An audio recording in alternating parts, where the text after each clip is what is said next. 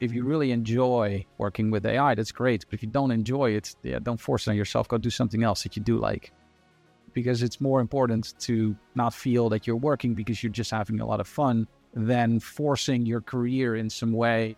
It doesn't matter. It's just like, okay, maybe yes, maybe no, but it's better to bet on your own interests. Like, what do you want to do? Like, what interests you? What do you want to work for? What do you want to do more of? Figure that out. You'll never work. It'll just feel like fun. You're listening to the Yo Podcast with Rob Hope. Jorn van Dijk is a Dutch designer, startup investor, and CEO of the Framer website builder. After leaving his role as one of the early product designers at Facebook, he co-founded Framer in 2014, which was then a prototyping tool. 9 years and several strategic shifts later, Framer evolved into a robust website builder, earning admiration from top designers across the world. We rap about the upcoming road to $100 million revenue, explore the product roadmap, the potential impact of AI on the template building industry, and just how Framer hype up those good product launches. Yo, Jorn, welcome to the show, my man. Yo. Here we go. Thanks for having me. Let's jump into a fun intermission. Sure. It's called Overrated, Underrated. Ooh. I'm going to give you a topic, a brand, a person, and you just need a quick fire back if you think it is overrated, underrated, or properly rated. You got it. Okay, I like this. Let's do it. Co-founders. Underrated. Daft Punk. Properly rated. Best band in the world. Kaleidoscope for Mac. Oof. Outdated, but underrated. If you compare it to File Merge, it's pretty good. ChatGPT. Properly rated. Groundbreaking in my mind. I use it every day. Came out of nowhere, and I use it half an hour each day, easy.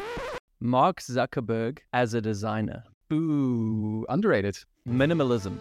It is what it is, I guess. I don't have a rating for the style of minimalism. Properly rated. Properly rated. French Chardonnay. Best in the world. Everything you can drink from Burgundy is probably best in class. I go for Meursault or Rouy. But yeah, I'm a big fan of French whites. Good stuff. Satoshi typeface. Very nice. I use it. So probably properly rated. I like it. Banning cars driving in city centers. That's a good thing. We should do that. So that makes it underrated because it's not happening, right? Stroopwafel. Stroopwafels, properly rated. They're good. And lastly, sharing revenue in public as a startup.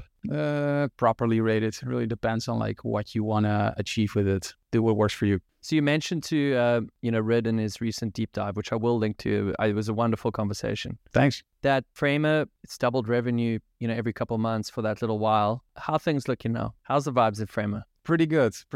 I wouldn't say we doubled them every month. Then I would be really that will be insane. But we've been growing. We launched Framer Sites, which is now just a regular Framer, in May last year, and then in November things really started to heat up. And it hasn't slowed down yet. So the growth that we had in November is still with us here all the way in May and June. So it's a high growth startup, and yeah. I could not be more excited about having that for the company. To dive a little deeper, in 2018, you took a Series B investment from Atomico. Yeah. And you mentioned that at that time, before it sort of plateaued, is that there was growth. The prototyping was doing great. It was, yeah. Now, I want to know is the graph currently similar to that time in 2018 now? No. Or is it just way more hockey stick? It's way more hockey stick. Yeah, so this is like the growth that we're now seeing is double what we had when we were scaling the prototyping product. Okay, wow, that's brilliant, man. Month over month. So it really starts to, it starts to add up. It's good. Prototyping wasn't terrible. It was just like we're hitting some sort of like max of how many people that wanted to prototype, which is a problem that we had to solve. Well, first of all, congrats, man. It's really exciting. It's been a long journey. Thank you. For listeners out there with their startups, currently picking up, they're considering funding. What advice do you have for them?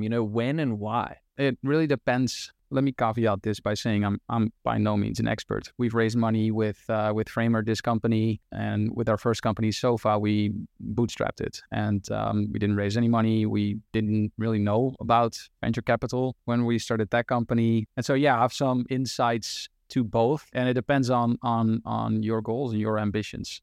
With Framer, our ambition was is to build a pretty big company that impacts a lot of people and the industry as a whole.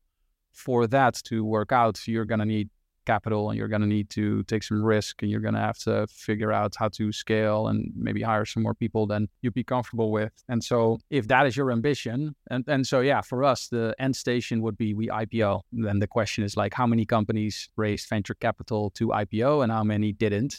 And then you got to make up your own mind. Like, what do you want to do? In a way, raising money is there's a lot of angles that you can discuss from, there's a game element to it. There's knowing the right people, pitching, blah, blah, blah. But the only thing that really matters for your ability to raise money is if you made a product that people like.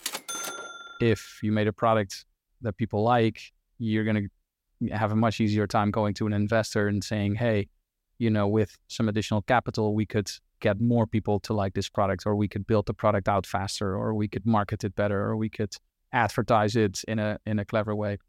If you don't have a product that people already like, then you can also raise capital, but we don't have experience with that. Like, we first built the first version of Framer, started selling it, started iterating on it, and only when we had some initial usage and people and traction did we consider raising some capital. But bootstrapping is also is a fantastic option for so many people. You can be bootstrapped by yourself. You can be bootstrapped with 10 people, 100 people. It all depends on what you want as a founder and your goals. A huge shout out to this episode's sponsor, Lemon Squeezy, who I use to power payments across my full network of websites. Lemon Squeezy is also seamlessly integrated within the Framer interface. You'll find the Lemon Squeezy component in the Insert panel under the Utilities section. Once inserted, you can pick between using a direct payment link or a checkout overlay to sell your digital products within the same page. It's also great to know the required script is only loaded once per page, so your sites load fast no matter how many products you're selling. So sign up free at lemonsqueezy.com today to streamline your online payments. So in 2018, you with a graph half as good, you took investment before the plateau. Would you say now is a brilliant time to take more investment right now while things are on fire? It depends. We're getting pretty confident that with the pivots, we corrected for a lot of things that the first product didn't achieve. And so I'll give you one example. For prototyping, we betted that people, I'm going to talk about usage of the product, right? And so if people use your product, it's a great indicator that you can find more people in that area. And so for prototyping, we looked at how many minutes or hours a week would Rob Hope use the product to get his job done. And if we would get those minutes up, Rob would be more successful and we would be able to find more Robs and in that way sort of expand the user base. And with sites, the usage is very different in relation to if we want to fundraise or not. Right now, I think we're very confident that this is going to be an amazing year for Framer. And we can sort of from all the metrics that stopped working with prototyping products that we've corrected for the product that we have now. I'm pretty confident that I don't see any red flags as to why they would stop working. And so for us, the end of the year, even with the product development that we can still do and the marketing that we can still do, we can sort of plot out and see, I'm 80% confident that we're going to get to that level of revenue by the end of the year. And so the question's more, would it go faster if we would take on more money now? Because if the answer is not really, then it's not wise to raise money now. But if the answer is yes, with more money, we go faster and we can end the year even stronger or prepare ourselves better for next year where we have to, triple or at minimum, then that is sort of how we think about it. Would you say taking funding increases long-term risk or alleviates risk? If you know And this sounds almost too simple to be true. But if you know what to do with the money, then you're going to increase your chances of success. But very often people take on money or maybe too much money and they don't really know what to do with that. So you start sort of like maybe hiring people to solve problems that you don't fully understand yourself, or just start hiring too many people and think that, you need a lot of people to solve problems. It's pretty, has been a trend for the last couple of, decade almost, where it's just like more bodies at all these big tech companies are going to solve the problems that they have. And then come the layoffs and the companies are equally efficient, right? And so with VC comes the inexplicit sort of like, now you must grow faster. And that's, it's a little bit of like what happens if you take on that money. But it depends, because you can have a conversation with the investor and say, hey, listen, we're not going to just like double the workforce because the company will explode if we do that. And so we're going to deploy it and do A, B, and C with it, because that will increase our chances to hit the targets this year and hit the goals next year. Okay, so this is a great segue into this next question. When I see your team doing its thing online, the first word that comes to mind is flow. And in my experience, flow equals fun. Mm-hmm. Are you hesitant that growing Framer more than 45 people could slow down the flow and the fun? So we made it a goal for the company to see if we can get to 100 million in revenue with 100 people. Wow. So that's very crazy ambitious. I don't know many companies that have done that. And so if you are listening to this podcast and you know of companies that have done this, leave them in the comments below, because I'd love to talk to them. But I can't think of any. Yeah, I make a little bit of a joke out of it, but I do think, we want to build a very efficient and productive team, and for that, you need a lot of talented folks to work together for quite a long time. It's hard to get really, maybe you call it flow, I call it efficient, but you can't really stick 10 new people in the room and say build a great product and ship weekly updates and have everything be of great quality. You need a lot of like working together for years to get to that level. And if we would now hire for the product team, so our product org is maybe 25 people total, 1, 2, 3 designers and 3 tech leads. So it's like, we could probably add and it's split over 3 teams total. We could probably build another team, like a 4th team. The product team's big enough that it would be able to find 5 amazing people and hire them and bake them into the culture. But then getting the team up and running and getting them really good is going to take a year, if not 2. To really get in the flow of making great products, making great product decisions, learning everything there is about the platform, about the user, being present in the community, figuring things out that have high impact, low impact, solving bugs, blah, blah, blah. It's not as easy as like, let's just hire 10 engineers, put them on bugs, and they'll go fix everything. So back to your $100 million revenue, there's pretty much just a long path of hard work, and Framer is $1 billion company. Yes, that is a long path of a lot of hard work that still needs to go into that, for sure. I would actually love to be a fly on the wall and know, how does the conversation go down when Kun goes, localization is the most important thing we need to ship next? Yeah. But you're like, no, AI is absolutely the next narrative. How do you guys actually decide on what gets done? Between those two, it's funny because we're building both. I can paint a bit of a picture around what we want to achieve with the product team this year. Yeah. And so one is we want to make a lot more people successful building a site, period, right? And so Framers now sort of, as a website builder, people are saying, oh, it's easy, but it's very powerful. If you come from Figma, you'll feel right at home.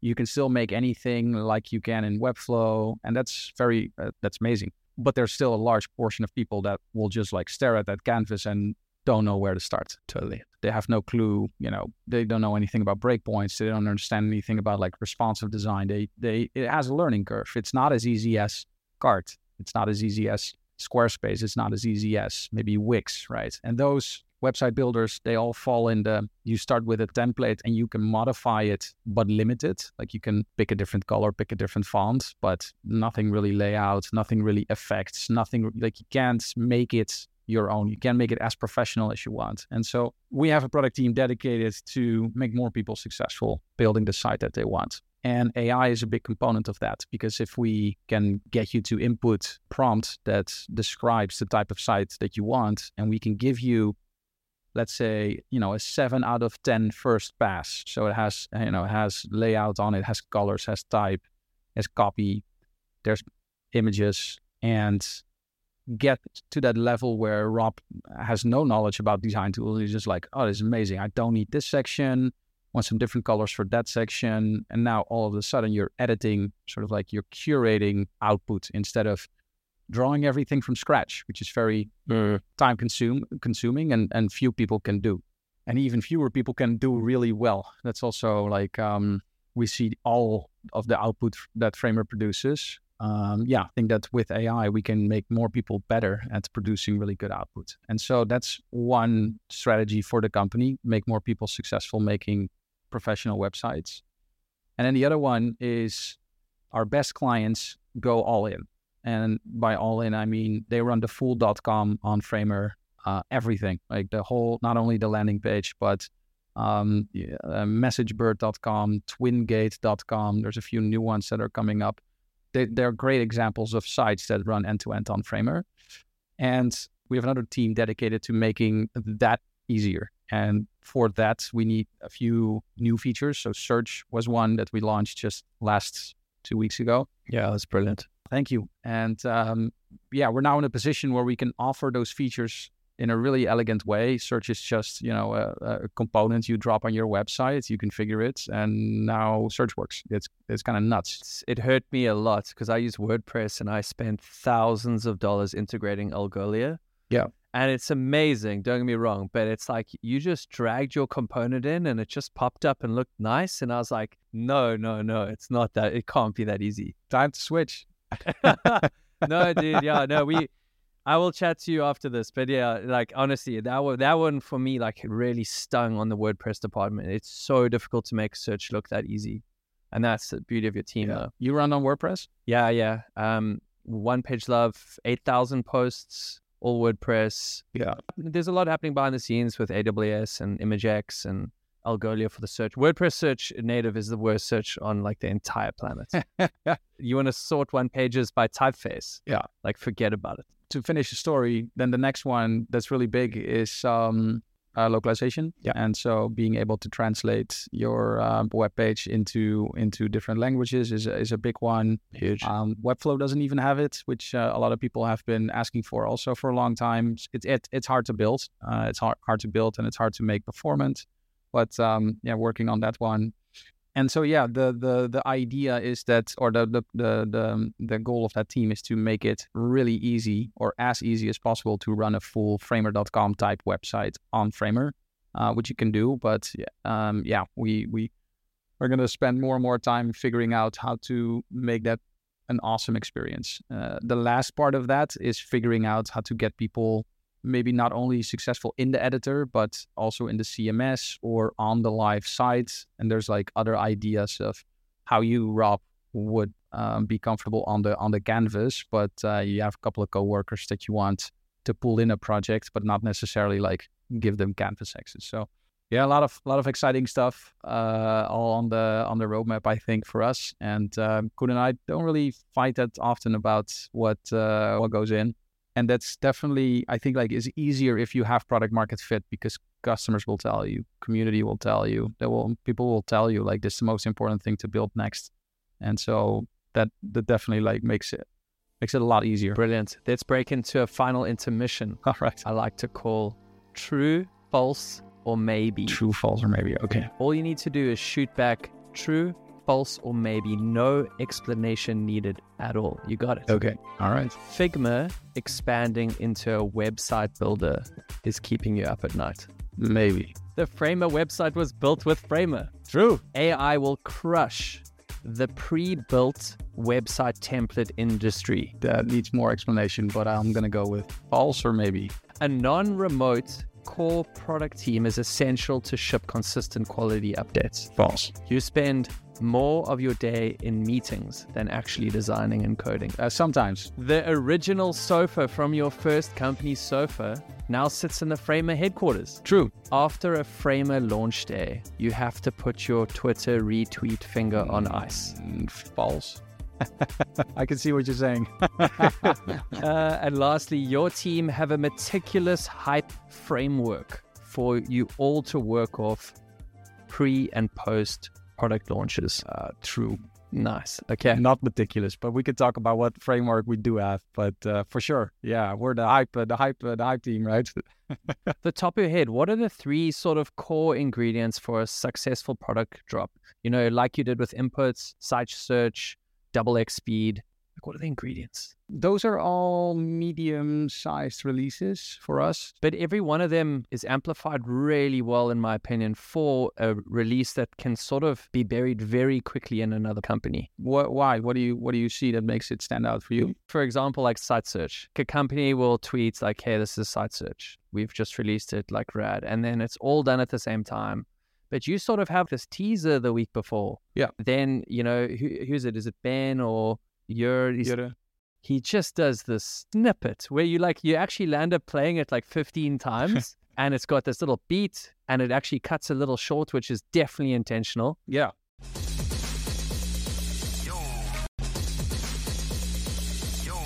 Because you're like, I need to see it end properly. Yeah. And you play it again. Launch day comes, you're like, oh yeah, that's exactly what it was. Yes. Then I'm reading the blog post, leads me into the other updates. There's a really good funnel. Yeah. You just described it. I wish I didn't do that, but yeah. The thing about like doing a good product update is that you have to understand that you're selling something, right? It's not just an update. You're selling how it works, how it looks, how you want people to perceive it. And so it's marketing. And for a small release, that can be as simple, you know, the performance update yesterday, Ben makes a beautiful asset. We type up, you know, the most important things that we've improved to the product. And even that asset will get people excited big time, right? Like the thing, it looks good. It was gorgeous. It's gorgeous. And so for like a mid-size release, we'll do a little more, maybe do a teaser the week before, like this is what's coming. Site search is quite a big one, to be honest. It's not, that's not medium size. Like that was big project, 2 to 3 months of work putting it together, maybe like January, February, March, mid-March. And so that needs to come with, this is how it works, because even though it's that easy, that still doesn't mean that people will understand how it works. So we have a little recording booth that we can use for doing a good sound or audio take. And then the team's pretty good with ScreenFlow to record a video. Yeah, and then it's, you know, leveraging the channels that you have to get it in front of as many people as possible. And that takes years to build up. So that's also like, we also started with a Twitter account with 0 followers. Now we have over 100,000. The community, you know, we just switched platforms, so kind of like reset the counts, and now there's like over 5,000 people there. Over the last 8 years, we built an email list, newsletter up to, you know, a lot of people. And so now if we send something out, that means it goes to all those channels. And if the quality of the release is good enough, then it has a good chance of blowing up. But the really big one, like the massive ones, those you only get like once a year, maybe. So last year was the site's release, where it's just something new entirely that you can put on Product Hunt, that you can make a, you know, massive trailer for, that really like gets people excited about the possibilities. For us, no secret, but it is a secret how it's going to work. It is going to be the AI release. And so, yeah, we're going to do a lot of like drum rolling on that one for sure. Oh, brilliant. Yeah, I mean, that's literally my next section, 100. Okay, so Framer has 100 sections, pre-designed, pre-built. Is your AI going to compile them all based on an input? Think of a use case where someone's got a dog walking business. They say, I need just the right sections. Give me some placeholder copy. Throw in some furry dogs. It gives them a head start. Where do you see it going? In essence, yes. I guess like a thing to understand for the audience is that we're very far away, I think, from having a true generative AI just like predict what the website needs to look like. Like we have that for text, ChatGPT, and we have it for pictures, Midjourney. But for websites, it needs to take into account, the browser, layout, Responsive design. breakpoints, responsive behavior, text, images, color palettes, typefaces, contrast. There's like a lot of, and I don't know of any company that is trying to, in a predictive manner, like ChatGPT and Midjourney, is trying to tackle that in that way. So the way that we think this is going to play out is like you described it. It's sort of like pre-made sections that AI will combine into a website for you. The challenge is to make that look good, and that's a harder challenge than you would think, because ChatGPT doesn't have taste, and doesn't have context or awareness of things, layout elements around it. Yeah, it's been sort of this journey to see, what sections do we need to create, and you want it to be unique. Yeah. Right. Or at least like that's the dream. If we would just take 100 black and white sections that all look like a wireframe, all have the same style, same type, everything the same, then it'd be much easier to feed that to ChatGPT and say, order this based on a prompt, because then that's what it is, right? It's 100 sections, and you order it based on, we're making a website for Rob Hope. Rob Hope's Yo podcast includes A, B, and C, and hit enter. So we're trying to get to a level where if you run that prompt 5 times, you're going to have like 3 or 5 different websites, 2 of them which are absolutely amazing, and 3 of them that are like, okay, it's sort of like the level that we're aiming for. Maybe more like 6 out of 10 should be pretty on point, and then 4 out of 10 could be like, meh. Yo, this is Matthew Smith from Bunsen and Really Good Emails. I'm coming up on that Yo podcast, so please subscribe. It's interesting to think at this point, the UX, where you actually probably want to compare prompt 1 and 5, because you were like, actually, that version was quite cool. Yep. Can I quickly just store that, save that, bookmark that? Yep. And then it's like, all of a sudden you've got 12, the one user who's just done 50. I guess this is the product team's job right now. Yeah, but it's interesting. I'm very excited about what AI can do for the creative field. I think I'm very much more on the optimistic side, and not so much on the negative. I think it just like helps way more people succeed getting the thing that they want, which is ultimately like that should be our goal, is to get you the website that you want, get you the audio for the podcast that you want, get you the video material that you want, get you the picture that you want, like for anyone, not just like for a select few people that have made it, they're the only thing that they do or that they produce. I'm excited about that part for sure. Speeding up a workflow, there's always going to be value with that, and it's value for everyone. Everyone wins. So where do you see inspiration going? My life is curating inspiration, trying to fill certain categories that people are trying to get app one-page websites. It's like, I'm just trying to list the best app ones. But now with, AI training over a long time, just scraping all the inspiration galleries out there, that you could almost go to an inspiration AI and go, I would like to know what a good app landing page would look like. And then they would just sort of create one for you. But it's not an actual working. This is the problem I have with Dribbble, is that, most of the concepts never ship. Yeah.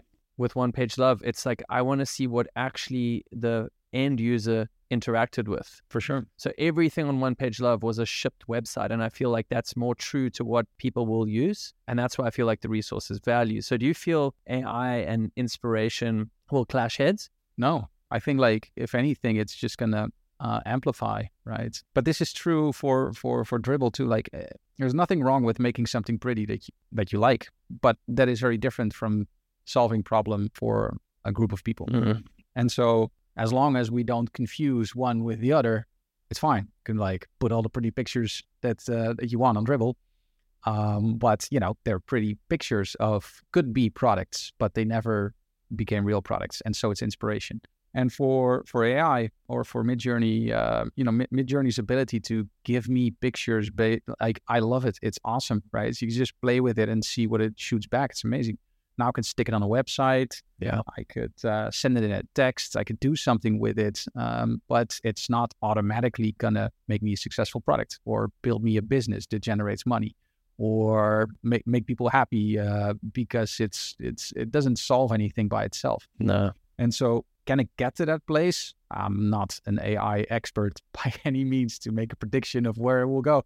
You're gonna have to like invite some people from OpenAI and Midjourney to talk about that. But from what I can see, I'm a user still, right? I'm a designer. I'm a user of AI tools. Yeah, I'm almost like empowered to try more new things, which I think is awesome. I'm not dependent on can I draw this thing from scratch. I was doing a silly thing the other day. I drew a lot of icons and app icons in the first part of my career.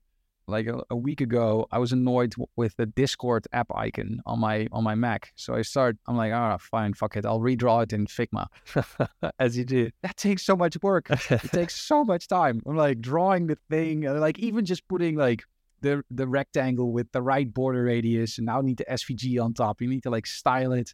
It's like before you know it, you're 30 to 60 minutes in, and then you need to get like an ICNS out of Figma, so you need to install a plugin. It's like all these steps. Oh man! In the meantime, I'm in Discord. I'm chatting with the Midjourney bot, and like every 10 seconds, like boom, new image, boom, new image. I'm like, these two workflows.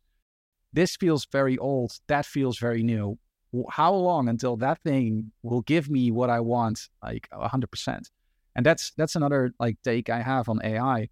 It's not at a level yet where it can't give you 100% what you want, right? It's still, it will get very close and will be extremely impressive. Everything Midjourney produces is extremely impressive, yet it is not 100% what I want. Because if I want full 100% creative control, fire up Cinema 4D and, position all the stuff yourself and get all the lighting right. And even then you probably can't get it to 100% of what you want. And so, I don't know, I think there's still a place for both for quite some time, but who knows? We'll see how fast it goes. Quickly back on the template industry, and here are the people pre-designing, pre-building templates. Do you feel that they need to come up with way more comprehensive template bundles to be able to compete with what can be pre-composed with AI? Yeah, so it's a tricky question because I don't know what this will look like yet. Yeah, what I think it will get towards is that templates today are kind of like, it's just it's a site that you duplicate and then now you modify it, which is not really a true template, right? A truer template would be, here's a bunch of building blocks, put them together any way you like. And so, I'm imagining that the role of a template creator in the future would be more, you would design sections that the AI can put in on a page for the end user. And so maybe you design 20, 30, 40, 50 sections, 10 different heroes, 50 different text configurations, 10 footers, 10 dividers, and you put those together in a way that they are responsive and they follow a certain style, but maybe you expose some stylistic elements as variable so that the AI can set a value for maybe border radius or background color. And then your customer or the end user of your template would type in, I would use the Rob Hope section template and to generate a website for the Yo podcast. And so I would say, hey, I need a website for Yo podcast. It needs to include a header, an audio player, a back catalog, episode lists. And I want it to be green and mean, whatever. I hit enter. Mean, whatever. Sick. And now it's using the sections that you've designed to compile that page for me. That's not what we have built today, but that is what I think this could move towards. Friends, this is Rob from The Edit with a quick reminder. I'm adding clips to YouTube and even dabbling with 60-second YouTube shorts. Just punch in yo.fm/YouTube to load up the playlist. Okay, back to Jorn. And we haven't really covered how, design is also subjective, where, the AI said, hey, this is an elegant wedding site. And you're thinking, nah, this doesn't look appealing at all. Yeah. And that's your taste. So I need to train on your taste, maybe input a few sites you like. Yeah, there's lots to do, Jorn. It is exciting though. Like I think the industry, we'll look back in 10 years and go, wow, remember when talking about templates, like it blew up for sure.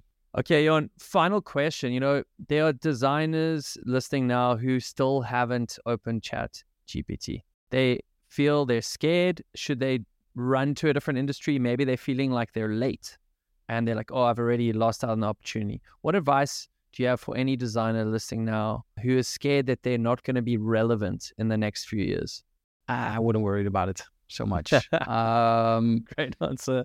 Yeah, You'll be fine. I think good advice is to design something that has your interest. And if that's AI, good for you. And, that tends to be the hype this year, which is fine. But try to make something that you would enjoy using yourself would be good advice. That's how I got started. I fell in love with the aesthetic of the Mac, and I wanted to work at a company at least that made software as aspirational as what I thought was like the best software, which was on the Mac.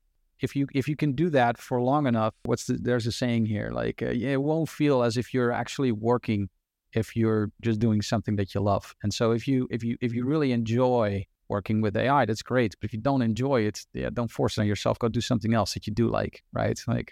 Because it's more important to not feel that you're working because you're just having a lot of fun than forcing your career in some way that who knows how it's going to shake out. Maybe the hype's over in 12 months. You don't know. And maybe it's over in 2 months. Maybe we tap out with this level.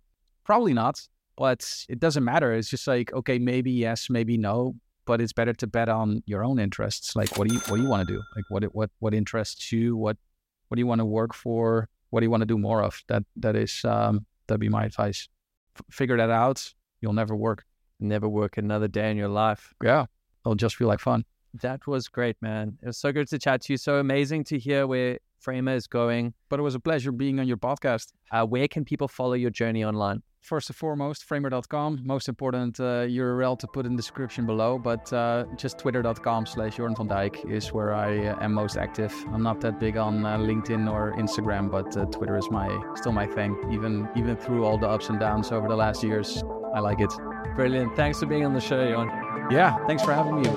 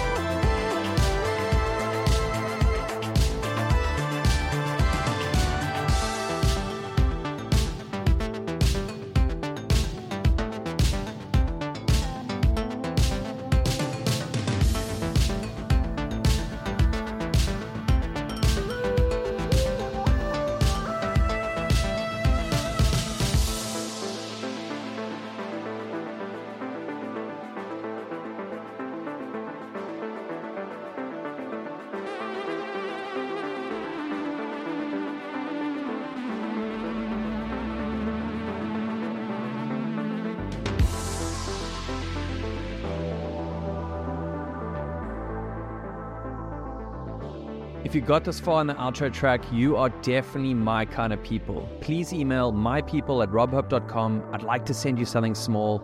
Catch you in the next one.